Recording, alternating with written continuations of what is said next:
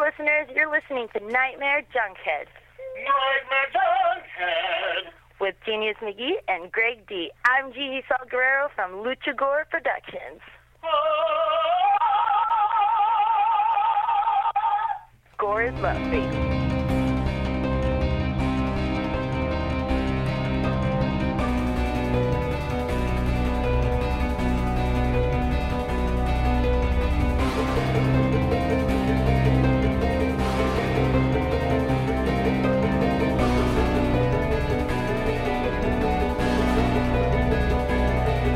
Weaving in and out of your consciousness like a bad dream you can't wake from, this is the Nightmare Junkhead Podcast, a horror podcast that will gladly pay you Tuesday for a fillet of fish today. My name is Greg D. I'm Genius McGee. And on today's episode, we're getting musical for the entire month of May, and we start by heading to Poland to see what we can catch with 2015's The Lure. And whether or not you're a musical murderous mermaid, you can listen into our show. Simply search for Nightmare Junkhead wherever podcasts are played. Hit subscribe, and when we drop our latest episode, it will download directly to your listening device of choice. All up in your fish hole. And of course, you can find us out sailing along on social media.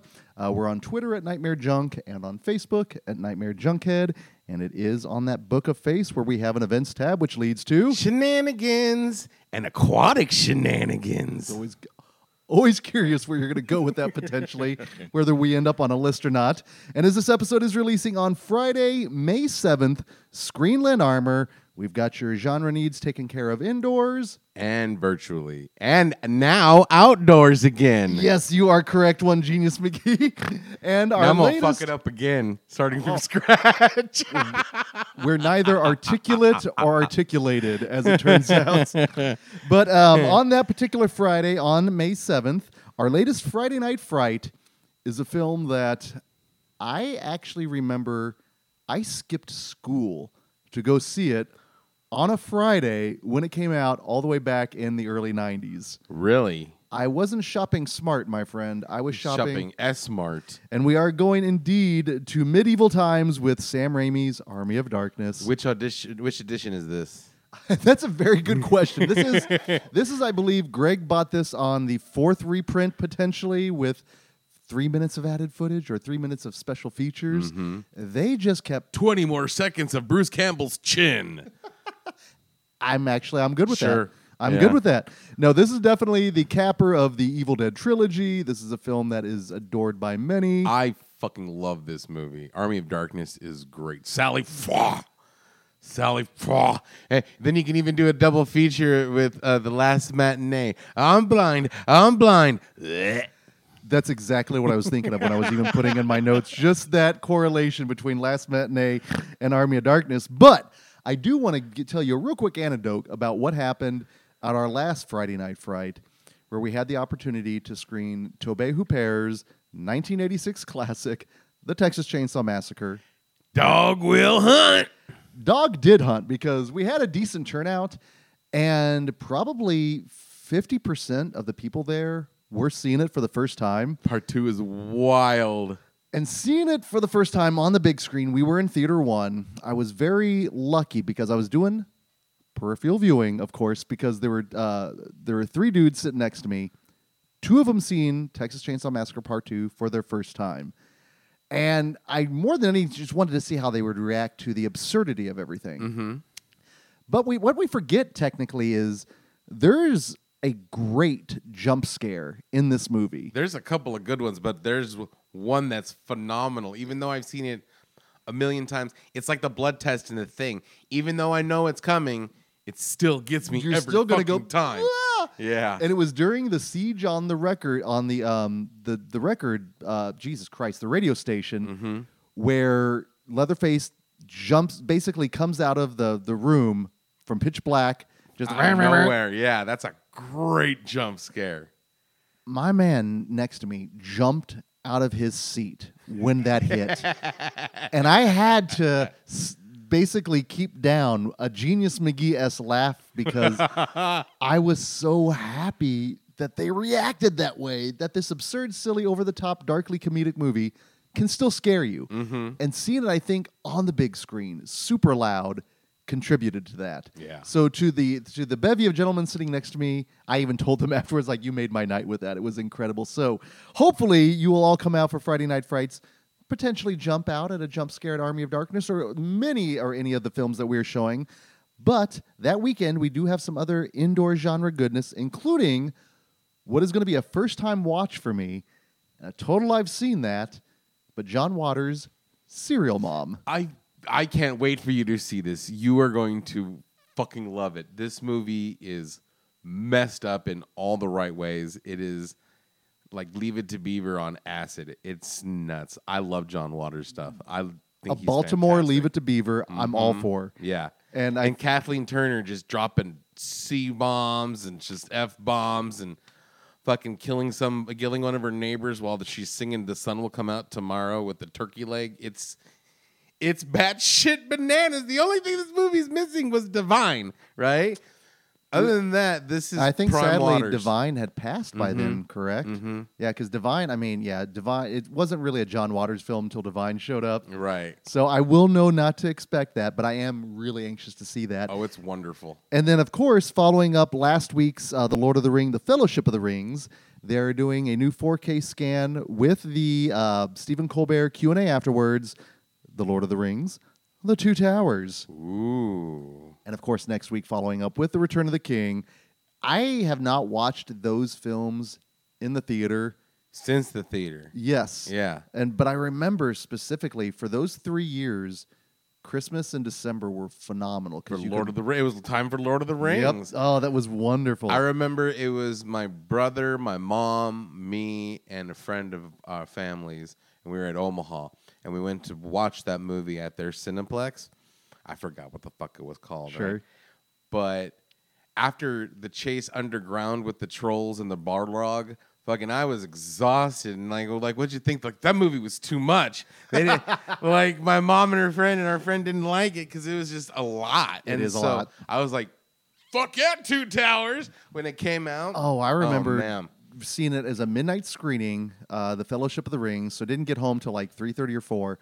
But was so pumped because I was ready to continue the adventure because I didn't read the books. I didn't watch the Ralph Bakshi animated thing. Did you? Okay. I did. And so actually we watched it a lot because whenever it would rain in elementary school, we'd have to stay in and watch movies. There was only a handful of movies. Unless somebody happened to have a G-rated movie in their backpack, which sometimes I did because it was me, right? Then like there would only be certain ones to watch. Fortunately, one of them was Willy Wonka, which is one of my all-time favorites, so it's fine. Oh, yeah. Another one was the Lord of the Rings, and another one was some bullshit like after-school special that I didn't care about. That's the one where we talked to our friends over. Gotcha. It wasn't one with Helen Hunt, correct? No. I wish. That is fair. Now, of course, those are the genre goods that are going on indoors. Outdoors, we've got some goodies as well. On Friday night, and this is also technically, and I've seen that, even though I adore the source material, you can check out Mamma Mia on Friday Night Outdoors. I didn't mind it. Okay. I didn't mind it. And I know you love some ABBA. I love ABBA. I love musicals. And so I was like, all right, I saw this thing in the theater, right? So I was like, I'll check it out, right? It was all right. Yep. It was all right. What is it? Pierce Bronson's in it. Mm-hmm. It's got Colin Firth, okay. Meryl Streep, Amanda Seyfried. It's got like I may have to sit in on this one just to get it, cross it off my list, off the musical list. it's not bad. Okay. I'm looking forward to that. Well, then the following night, what some argue is the best Star Trek movie that has ever been screened, but is technically not a Star Trek film. We're screening Galaxy Quest. By grab Thor's hammer, I will avenge thee. Yes. I have not watched that in a while, but every time I watch it, I just adore it even more. Beyond the presence of one Tim Allen. The last time I saw it was on TV. It was on like the one of the Wonderful World of Disney's, one of the newer ones they still show and shit, like ABC Family Night or something. And I enjoyed the shit out of it. It's very charming, and it is a love letter to all the Star Trek fans out there. You will help save us. That's pretty darn good. I'm going to take these glasses off and see you as you are in That's technically a little squiddly diddly in that film as well. A lot of squiddly diddly in that one, actually, dude. There's a lot of squiddly diddly. Sam Rockwell, Missy Pyle, squiddly diddly. Oh my God, Sam Rockwell in that film as Guy. Yeah, actually, you know what? That's the first appearance of Rainn Wilson on screen. Is it? Yeah, Wow. yeah. Good He's Lord.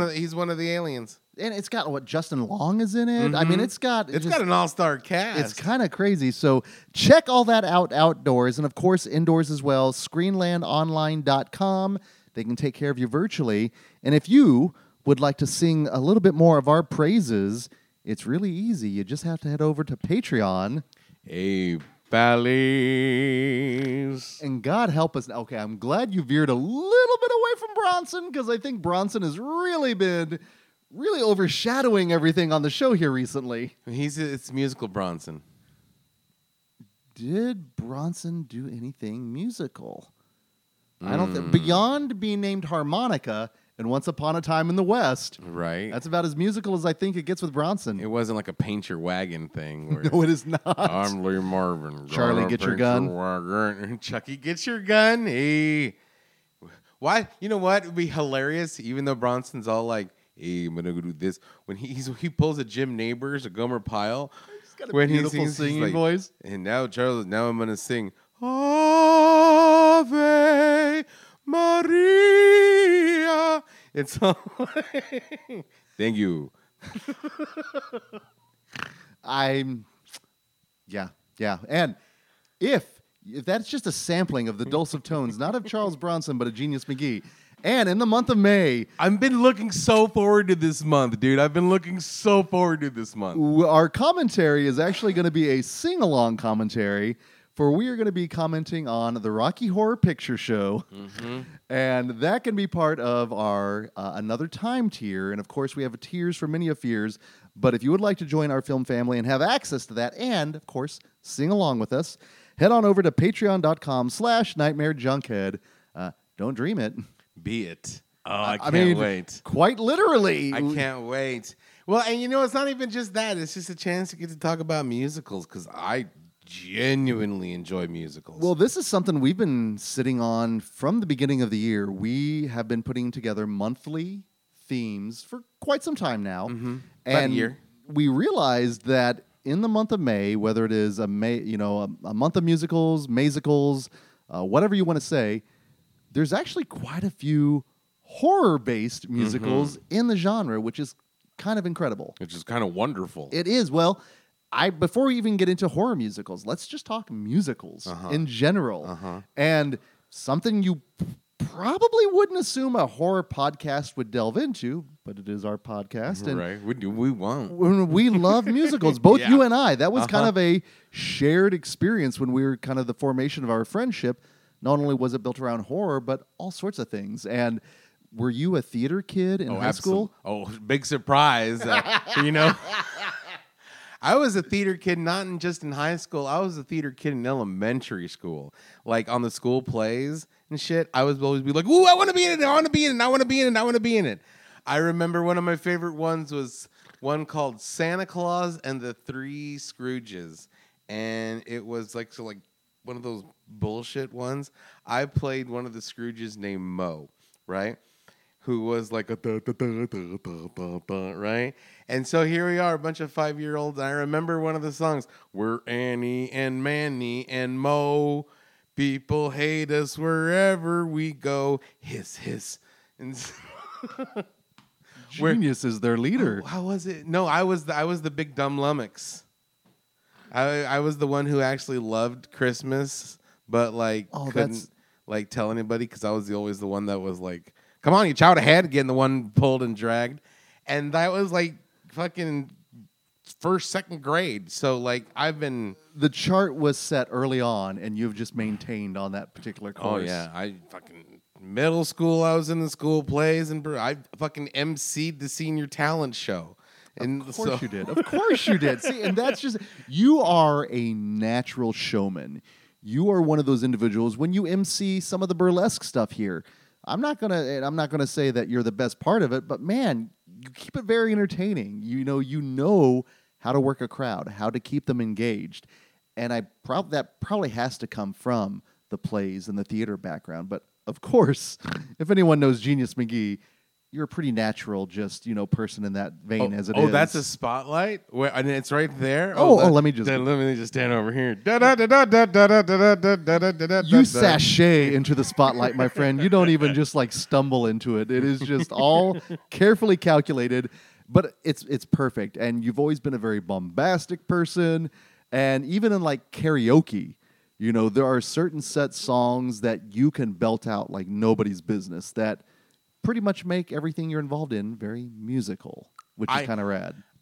One thing that has always fascinated me about musicals is I always kind of in the back of my mind wished musicals would blend into reality, like how we're going to talk about later, but like, if you're singing this song in your head and you're walking down the street, like how like I've always kind of wished like other people would join in and like, like a big production number, or if I'm like, this job sucks, da da da da da da, and I'm placing things on and all the like down on Skid Row, some shit like that. Of course, that would be wonderful if that happened one day. Like flash mobs. I love the idea of flash mobs, but I don't like the practicum of flash mobs. It's because we're old. It just sounds, it's one of those youthful things. But again, Right. you appreciate it, so it's in the vein of all that because it's still performing. Mm-hmm. No, I admit I'm also one of those guys where if I cross the street, I would like a crossing guard to say, "Hey there," come up to me and then gives me a musical ticket somehow. Yeah. And then of course, like you said, everyone joins in. All these strangers are dancing. They're doing. I think I'll go for a walk outside. The sun shines calling my name. Do-do-do-do-do-do. Your next time you're taking Charlie for a walk, I think I'll go for a walk outside. The neighbors are coming out. Hello, Charlie! Right? Fuck. Or one day when it's rainy and Charlie can't go out. Cheer up, Charlie. Don't you feel blue? I need to have you on retainer for when these things happen, my friend. My goodness. I feel like I'm doing like my own little personal karaoke jukebox. Like, what do we want to do now? Can you throw? Can you do a little? Let's see here. What's a classic one? I once one of my I am the very model of a modern major general of an knowledge animal and vegetable and mineral. And I can quote the England. And can quote the fights historical from Marathon to Waterloo in order categorical. My God, I need like a bouquet of flowers to give to you here. This is phenomenal. I didn't realize we were going to go into this territory. Man, the Rocky Horror Commentary is going to be a lot of fun. I have a feeling. I should have saved that for the surprise. It's funny because like I grew up on, and Grease 2. Fucking hate Grease. But Grease, I'm in the same boat. Grease is the gateway for me to Grease 2. I will stand just tall and proud for Grease 2. That's going to be the hill I die on. But like Les Mis, I remember when I was in high school, my buddy Kinger invited me to go to see Phantom of the Opera, and it was one of the last performances by Michael Crawford back in the day. Problem was, though... That's prime Weber days. Very prime. I'm talking like Apex... But I didn't appreciate it because I think seeing it firsthand, being in my ill-fitting suit at the time, I was like, this is stupid. I didn't appreciate it. And so much of that was lost on me as a kid. Although I appreciated Grease 2 and I enjoyed it, I didn't just know that, dude, you're seeing like one of the masters, do the dun, dun, dun, dun, dun, dun, and all of that. And when the chandelier fell, I was like, That's cool. So much wasted. So much wasted. But thankfully, I've been able, because I was exposed to it, it planted that seed early on. And as I got older, I would appreciate it more and more to the point where I would seek those out and go out of my way to see something. I remember when we started seeing like Evil Dead, the musical. Yeah. Reanimator, the musical. These off-Broadway, things that are traveling and making their way around. So the fact that, again, the horror genre and the musical genre can coexist, and not only do they coexist, they work really well together. It's chocolate and peanut butter. It really is. It's chocolate it and peanut really butter. is. That's the one great thing I love about horror, how it can, like a good virus, can infiltrate any genre and make it its own. And who would have thought horror musicals? I mean, they're relatively new. Yeah. Oh, yeah. I would say within the last 30 or 40 years. Yeah. I mean, technically, the Rocky Horror Picture Show is probably one of the ones that really kicked it off. And that was in itself a love letter to the old 50s and 60s. Mm-hmm. Yeah. So there's been adoration for all this. But what we wanted to do throughout the month of May is not only explore some of these films, of which some I'm going to be watching for the first time. I know some you're going to be watching for the first time. But we want to kind of put together a little musical checklist of certain things that we would like to see if they exist in all these particular films. And the first one, and we already talked about it, how the real world is invaded by the choreography and the music. So if that ends up happening in a film, to me, that's a musical. Mm-hmm. So we'll be looking for that. I've noticed in a lot of musicals, there's a lot of lovelorn couples or mismatched lovers out there where kind of the Romeo and Juliet the kind of star-crossed lovers. Very much so. And then also individual songs for characters, the love song. There has to be a love song for a music, or at least like a good, hey, we're in this together song, if not necessarily love. Would there be expositional songs as well? Yes, Okay. there would be, and there has to be in any good musical, there has to be a villain song. A villain song? There has to be a good villain song, and there has to be a good dour song. You do need a little. I think with most musicals, you're going to get the dourness regardless. And what is kind of dour is actually the very first film that we're looking at here from 2015, international, which is even better. So I'm glad that the fact that we're going international Right for at our the horror gate musicals around the world. It's perfect, and it just shows you how expansive it is. This is a film that I know you and I, for the first time, we were lucky enough to see it in the theater. Right. This was part of Film Club. Way back in the day. I mean, it was long enough that I was still co-hosting with you, so that tells you how long ago it was. And I do specifically remember, though, the picture we took before it started. We were all kind of laid out with our little fish things and everything. Fish tails going on. But it was great Film Club was designed to bring about these interesting genre films that are pretty much new, for the most part, to explore and talk about. And I know we kicked things off with the Moe Brothers Headshot. This was within the first 3 or 4, was it not? I believe so. I believe it was in the first 3 or 4 ones. And what a way to set a precedence. It really did, because what was funny was I remember specifically we had some walkouts during our screening of The Lure. And I'm pretty sure it was probably some normies that just happened to come in. Ooh, what's this? A musical? Oh, about mermaids? Wow. I love, Disney. This is going to be perfect. I want to be where the movies are. I want to see some action. And little did they know, they're walking in on a foreign film. I think it's a combination of the fact that it's a foreign film, subtitled. Yep. And it's got at the beginning, it's for being a movie. The first 5 minutes has a interesting shot involving a fish vagina. It's a very chaste movie. After that, there's nudity, but there's sexual topics, but this to me is more of a coming of age film in many ways. In fact, when I was rewatching it, you know what it would pair really interesting with? Ginger Snaps. Yeah, I could see that. Just in terms of especially body dysmorphia, just again changing, getting older, just all of those things come into play. And the one thing, and I have not watched this movie since that theatrical experience. Yeah, and I remember really enjoying it. I remember the walkout. I didn't remember it being so sad and dour. It's a fucking dour movie. This is more of the original Little Mermaid tale, where she does fall in love and trades her. Was it Hans Christian Andersen? I think. I believe it was Hans Christian Andersen or the Grimm Fairy Tales, because this one is pretty fucking grim. This one is the Little. I've said it for our nerd knowledge at the last Game of Games. It's if Goldfrapp decided to remake The Little Mermaid, but also mixed in some of the script of Requiem for a Dream. Oh man, you know what I'm saying? Because that's what this movie is. It's a dark fucking fairy tale with a lot of interesting subjects, a lot of great fucking music, but it's also horror, because there's some dark shit, and it's dealing with sirens, like man-eating sirens. Well, and this is something that we've been reading about forever. Mm-hmm. The song of the siren, the ones that pull you in. Is this the sweet sound that calls the young sailors? Kermit was singing about these things, and There's Scrimshaw about it. and they're not necessarily depicted as good creatures.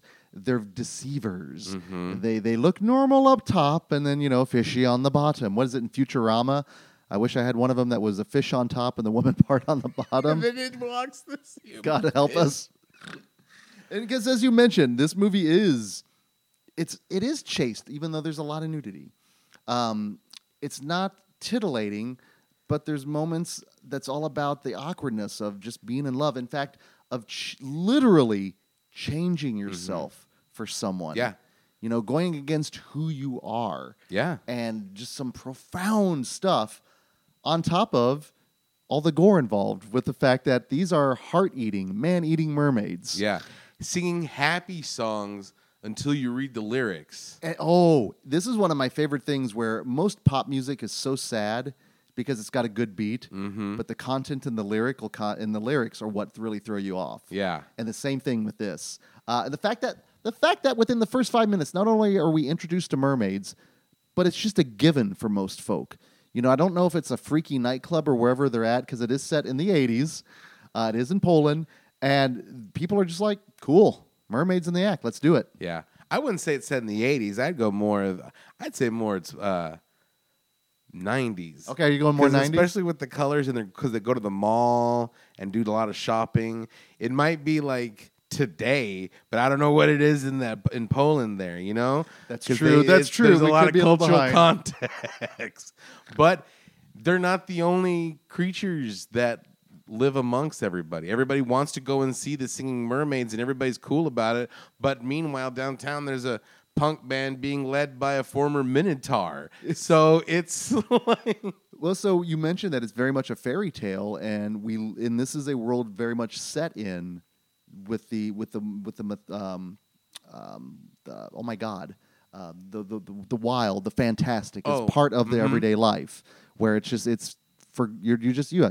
given that you're going to encounter a former Minotaur or a mermaid. Monsters exist in this world.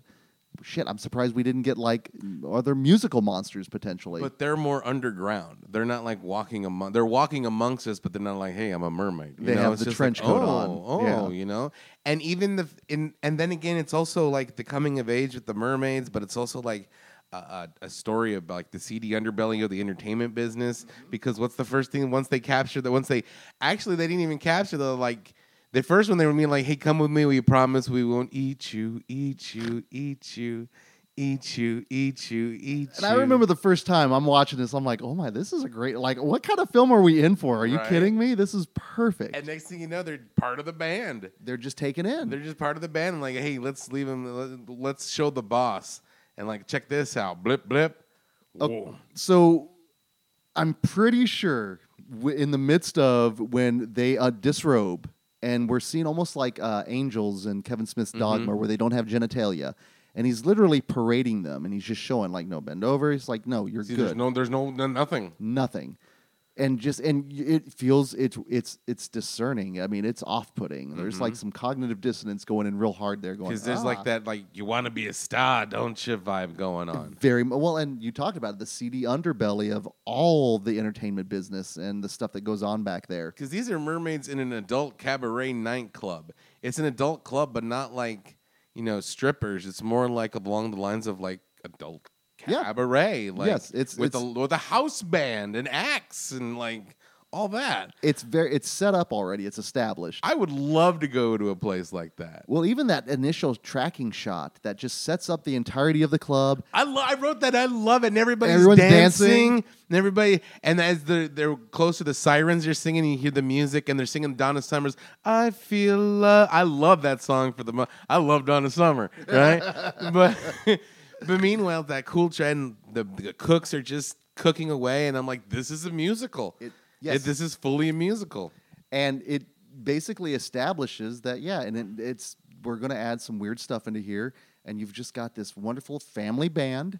Kind of actually reminded me of the Tobias Funke family band. Yeah.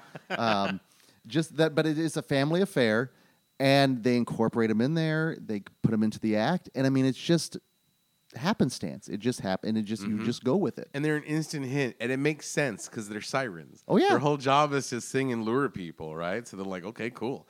And they want to be a part. They have a whole musical number how they want to be a part of the big city and be in the entertainment business and shit. And that entire montage, the shopping montage at the mall and everything, definitely checks that one off the checklist because everyone in there is helping them and doing it. And it's a catchy little bit as well. The combination of original material, of what the band is doing versus, the people that are providing the music, kind of eclectic and diverse. Baaldi and Romanzi are the two leaders of Korki Dansugu, and which is translation in Polish, which I just probably butchered the fucking out of it, is Daughters of Dance. It works. And I would say, directed by Angie Smolenska. I butchered that one as well. Her directorial debut. This is so striking visually. It's beautiful. It's just bathed in neon, and the colors, they just pop off the screen. And then you add the music on top of that, which gives it kind of a nuanced flavor in many ways. And that's the thing.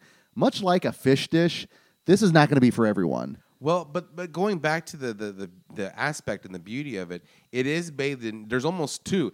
It's bathed in neon and the colors are bright when it's in the nightclub, but when they're at home and when they're letting their emotions out, it's very muted and subdued. Like when she's singing in the bathtub. But even then it's gorgeous because the bathtub is that shade of aqua blue and green and everything's dark and dingy. And she's just sitting there. It's the shot they used on the poster. Yep. Where she's just sitting there with the water and she's got her fangs out and that 6 foot long. That thing was actually 6 feet fucking long, their tail. The tails. Those were crazy impressive and made. Well, they did a very nice practical meld of the practical and the CG and how they can complement each other. Because, the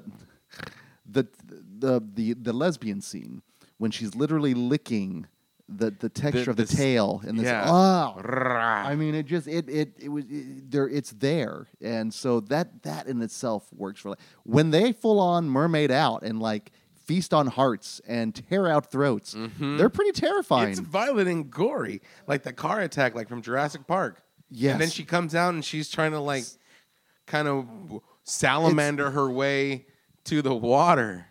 It was unnerving, and I'd forgotten about that. And the fact that actually plays in the background of, then the news gets wind of it. It's like, oh, we've got these things going on. And then the dichotomy between Honey and Silver is just Gold and Silver. I'm sorry. It worked because you've got one that very much longs to be in the real world, and she's willing to trade who she is to be with somebody. And who doesn't want to be with her because she's not 100% human, or genuine. And she is genuine. Meanwhile, you have Silver, who, Golden, who wants. I keep thinking because Golden has the golden. Silver has the golden hair, and the brunette is played Golden. So it's like okay, I would have switched it, but either way, it's not my movie. So it's just a little confusing. So, Golden, she's the one like really fighting her animal urges because she's like, I could probably take out every single person in this room right now, but I want to sing with my sister, but I want to sing my way, and I want to do what I want to do and not stay on land, and I want to be a mermaid, basically. She's not denying who she is. Right. She has embraced it. This is who I am. This is who we are. Why are you changing and literally changing? That entire sequence is haunting. Yeah. When you see her laid out on the ice, you see the corpse laid out next to her on the ice, already split in half, and she's just got that sad song. The worst part about that scene, the one that the part that the nail in the coffin, that I was like, oh my God, was before when they were talking, they're like, oh, it's just superstition, but if you lose your tail, you'll lose your voice. No, I'm not gonna. That's that's fairy tales. And I'm like, you guys are singing mermaids and you're talking about superstition, but all right, carry on. And they're singing that sad song, and then right in the middle, she's like, nah, nah, and her voice is gone. I was like, damn, ouch. And it's kind of like one of those sad songs that has like a glimmer of hope, like maybe things will be all right. But as she loses her voice, you're like, fuck, this is a sad film. I've forgotten how truly sad it is, but I think, like you mentioned, with a fairy tale, how many of those have happy endings? Right. Especially the old G ones. Yeah, no, they're designed to make you feel bad, to make you learn a lesson. In this case, it is, don't change yourself for someone. Right. Especially someone that is fleeting, especially when you're younger. Mm-hmm. And that's the one thing that really stuck with me is the fact that... Especially with musicians. Oh yeah. Are you kidding? With the floppy hair, you're that string bean looking bass player, dude. Of course you get smitten with him. I kind of got smitten with him for a little while there, but it's when you're younger, you can get just infatuated with things, and because it is so fleeting, and because you don't understand the permanence of actions like that, they have consequences. Mm-hmm. And the fact that she's got the scar, and when they initially go for coitus, and then it doesn't work out, and then there's the blood, and you just see the almost the instant regret and remorse on her. Yeah. Of what have I done? Because he's like, ew. And he even mentioned like you're just too much of an animal. You're just it's because he even mentioned, she says, hey, how you want to be with me? And he goes, I'll never be with you because when I look at you, I'll always see a fish. Mm-hmm. And I was like, damn, he's telling you, but at the same time, when you're young and again. I think another line in this, first of all, she shouldn't have changed who she is because she's a fucking mermaid and that's fucking rad, right? But like when they're talking to, I guess, the satyr or the minotaur or whatever he used to be, he goes, you shouldn't fall in love with somebody here. This is their world. We're just vacationing. That idea of vacationing here, being almost like a tourist in this real world. And I think that can be representative of a number of things where you don't feel like you belong in this world. You do feel like you're a tourist in reality and normality.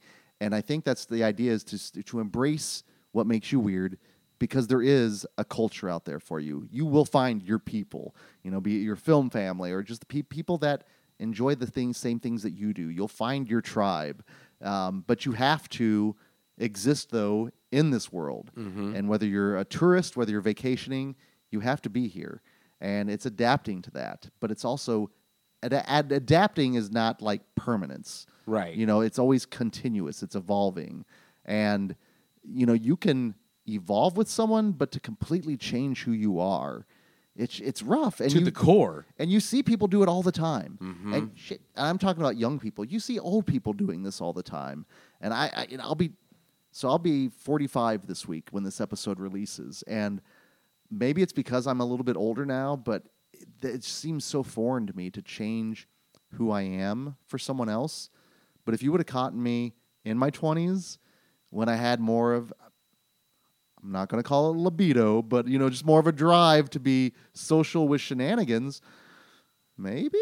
Which is rough. And I'm sitting here preaching, but it's hard to say what you would and wouldn't do, especially if love gets involved, or even worse, lust gets involved. Yeah. And then just changes your chemistry. It's one of those if I knew then what I know now type situations, or like what ifs and stuff.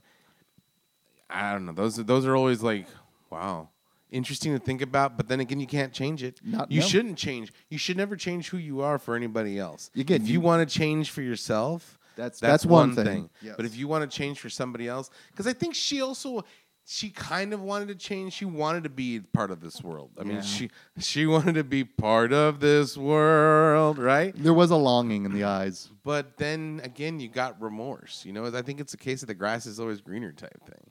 And again, fairy tales are supposed to be cautionary warnings, sage advice from elders, Yeah, no, it's But at the same time, sad. It's fucking dour. I know. Because none of the characters. Okay, so you had the one, I forgot what her name is, Sashi, the mother of the group, wanting to adopt these women and make them her own, and she wanted to use it also to fame.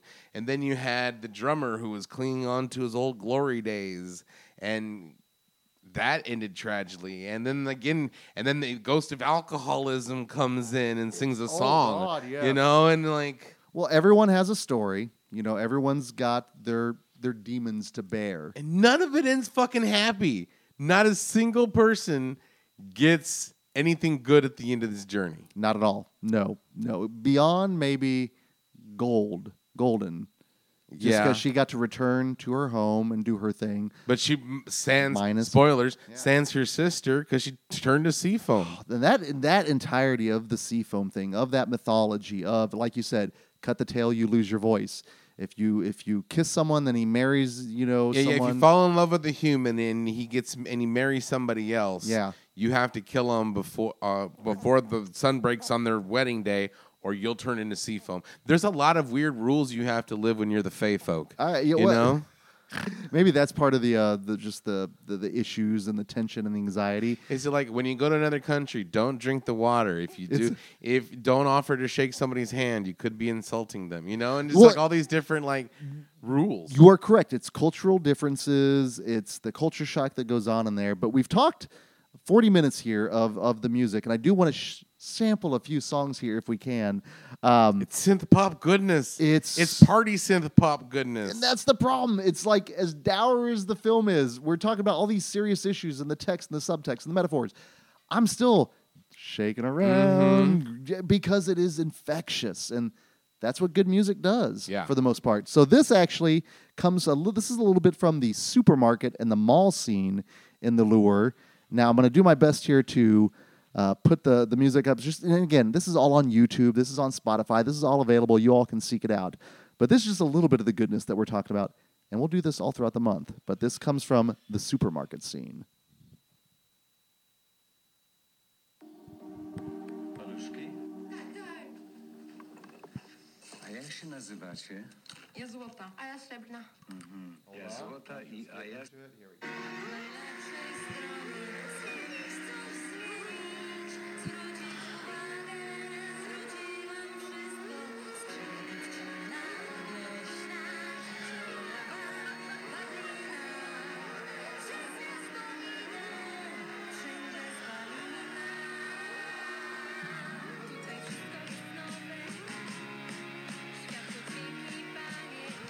I love that gradual build into the song.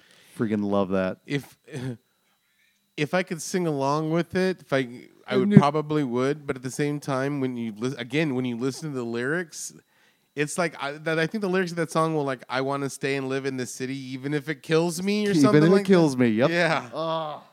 Again, put a pop beat behind it. You can just put the most dour things to make people sing along and have a good time. Now this also is this is the song Abracadabra. And this one I love. This is the punk rock one? It's a little bit of punk rock. Where it breaks into orgy at the end? What's the password? Mermaids. Here we go with this one.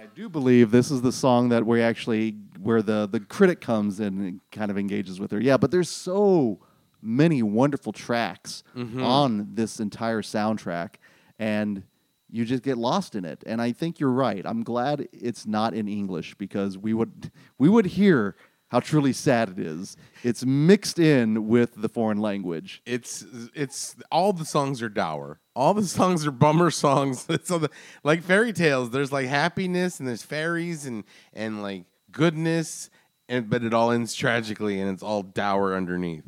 But again, this is a really good movie. That's just it. It is a great movie. It's one that I've truly enjoyed, and I think if you are a fan of musicals and you enjoy horror, I think this is a great film to get into. Now, that being said, if you're not necessarily a fan of international films and you don't want to read subtitles, just deal with it. You're good. You can do this. It is worth your time. But no, this is one now let me ask you this.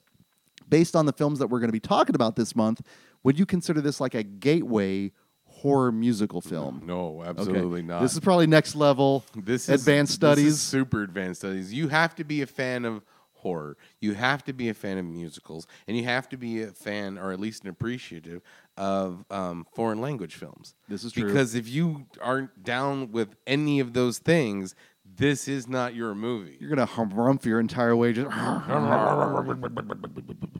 and if you do that, then the mermaids will come and eat your heart out. Especially if you don't like pop synth punk, because there's a lot of pop synth in this. I personally dug the shit out of this movie, but again, I like musicals, I like horror, and I appreciate foreign films. Yep. So, but no, yeah, this is not a gateway. We're actually coming out the gate pretty advanced studies. I was just thinking about it. We probably could have restructured this month potentially to ease our way into these, but no, we're going to start off with a film that I just know both of us genuinely enjoyed, and I think probably because of the fact that we saw it in the theater back in 2015 with Film Club, had that memorable theatrical experience, and for me, it stayed with me. I've listened to bits and pieces of The Lure for the past 6 years at this point. But it's under everybody's radar still, Yeah. And it's still, although, how did you see this aside from Film Club? Video on demand. Video on demand? See, it's on the Criterion collection. Classy. It is. So I got that Criterion because they are having the Criterion buy one, get one free sale. And I'm like, fuck The Lure. Hell yeah. Yep. Right? So it comes with all the bells and whistles, but again, it's Criterion because it's a foreign film and it's fancy. And a musical. Yeah. It's kind of the perfect encapsulation of, I think, everything that makes a horror musical cool because it's music. Yep. It's horror. Combine them together, and it's fun. And it's not overtly horror. I would put it in musical horror as opposed to a horror musical. Yeah, a horror musical would be more like Repo the Genetic Opera. Or Sweeney Todd. Gotcha. Yep.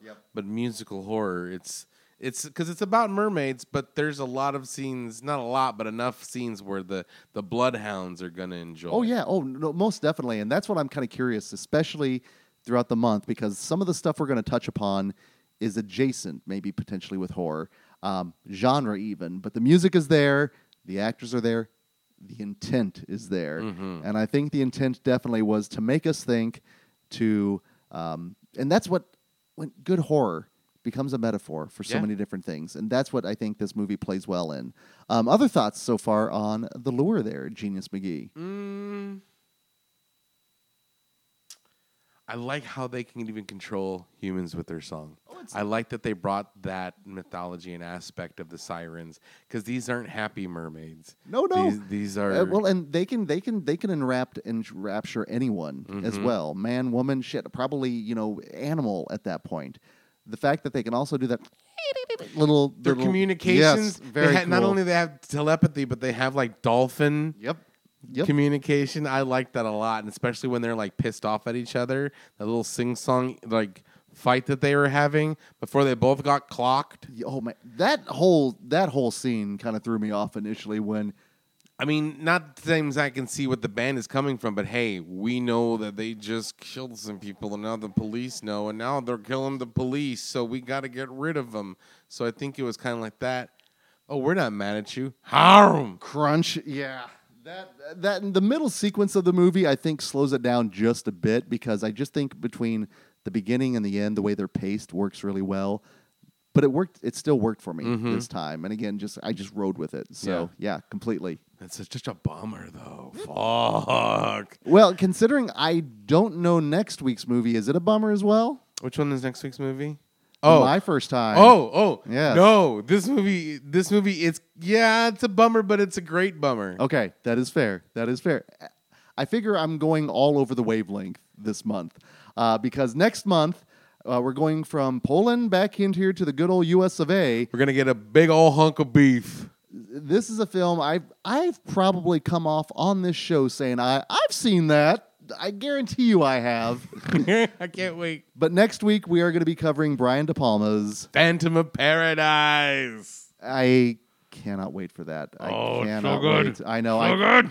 And we will be, of course, looking at the checklist of musical moments from that film. But let us know what you think of The Lure, the soundtrack, the Blu-ray disc. If you've rented it, let us know what you think. The Seafoam Heartbreak. Yeah, and let us know what are some of your favorite horror musicals that we may or may not be talking about in the month of May. I know because, again, I guarantee we're going to leave some off that are going to upset some people. But hopefully we're going to touch upon some that people are going to glad you're touching that. Mm-hmm. Not like in the fish way. Yeah, don't isolate that. That could be really bad. I'm glad you're touching that. Nightmare Junkhead. That's our That's not gonna make the cover of the Criterion Collection. That is not a pull quote, my friend. No, it is not. So until next week, this is Greg D. I'm Genius McGee. And we'll see you in your dreams.